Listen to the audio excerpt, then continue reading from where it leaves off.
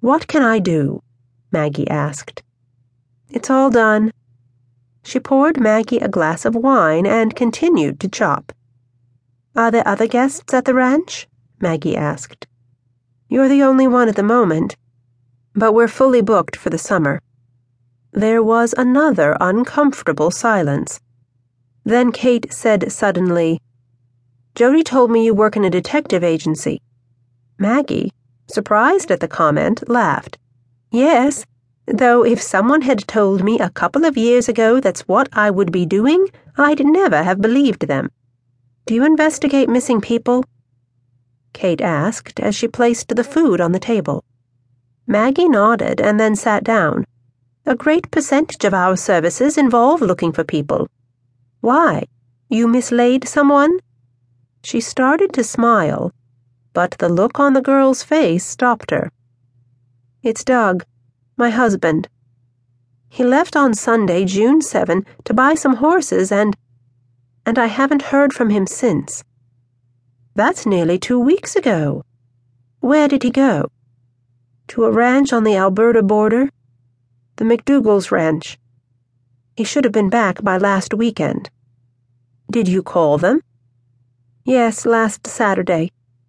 But they told me he'd never arrived at all."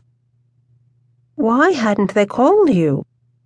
"They said as it had been a tentative arrangement, they thought he'd changed his mind." "Have you called the police?" "Yes, right after I spoke to the McDougals. But Broussard said to wait a few more days, and if I still haven't heard from him, they'd look into it." "Who's Broussard?" "RCMP." Her eyes brimmed with tears. "I don't know what to do." Maggie placed her hand on Kate's. "What about your hired help? Would they have an idea where else he could have gone?" "I asked Hendricks. He looks after the horses and helps Doug run the ranch. But he says that he's probably just gone off on a toot." She wiped her eyes, then added, "Hendricks doesn't like women very much in general, and me in particular." "Has he been here long?" "He came with the ranch when Doug took it over from his father." "How long ago was that?"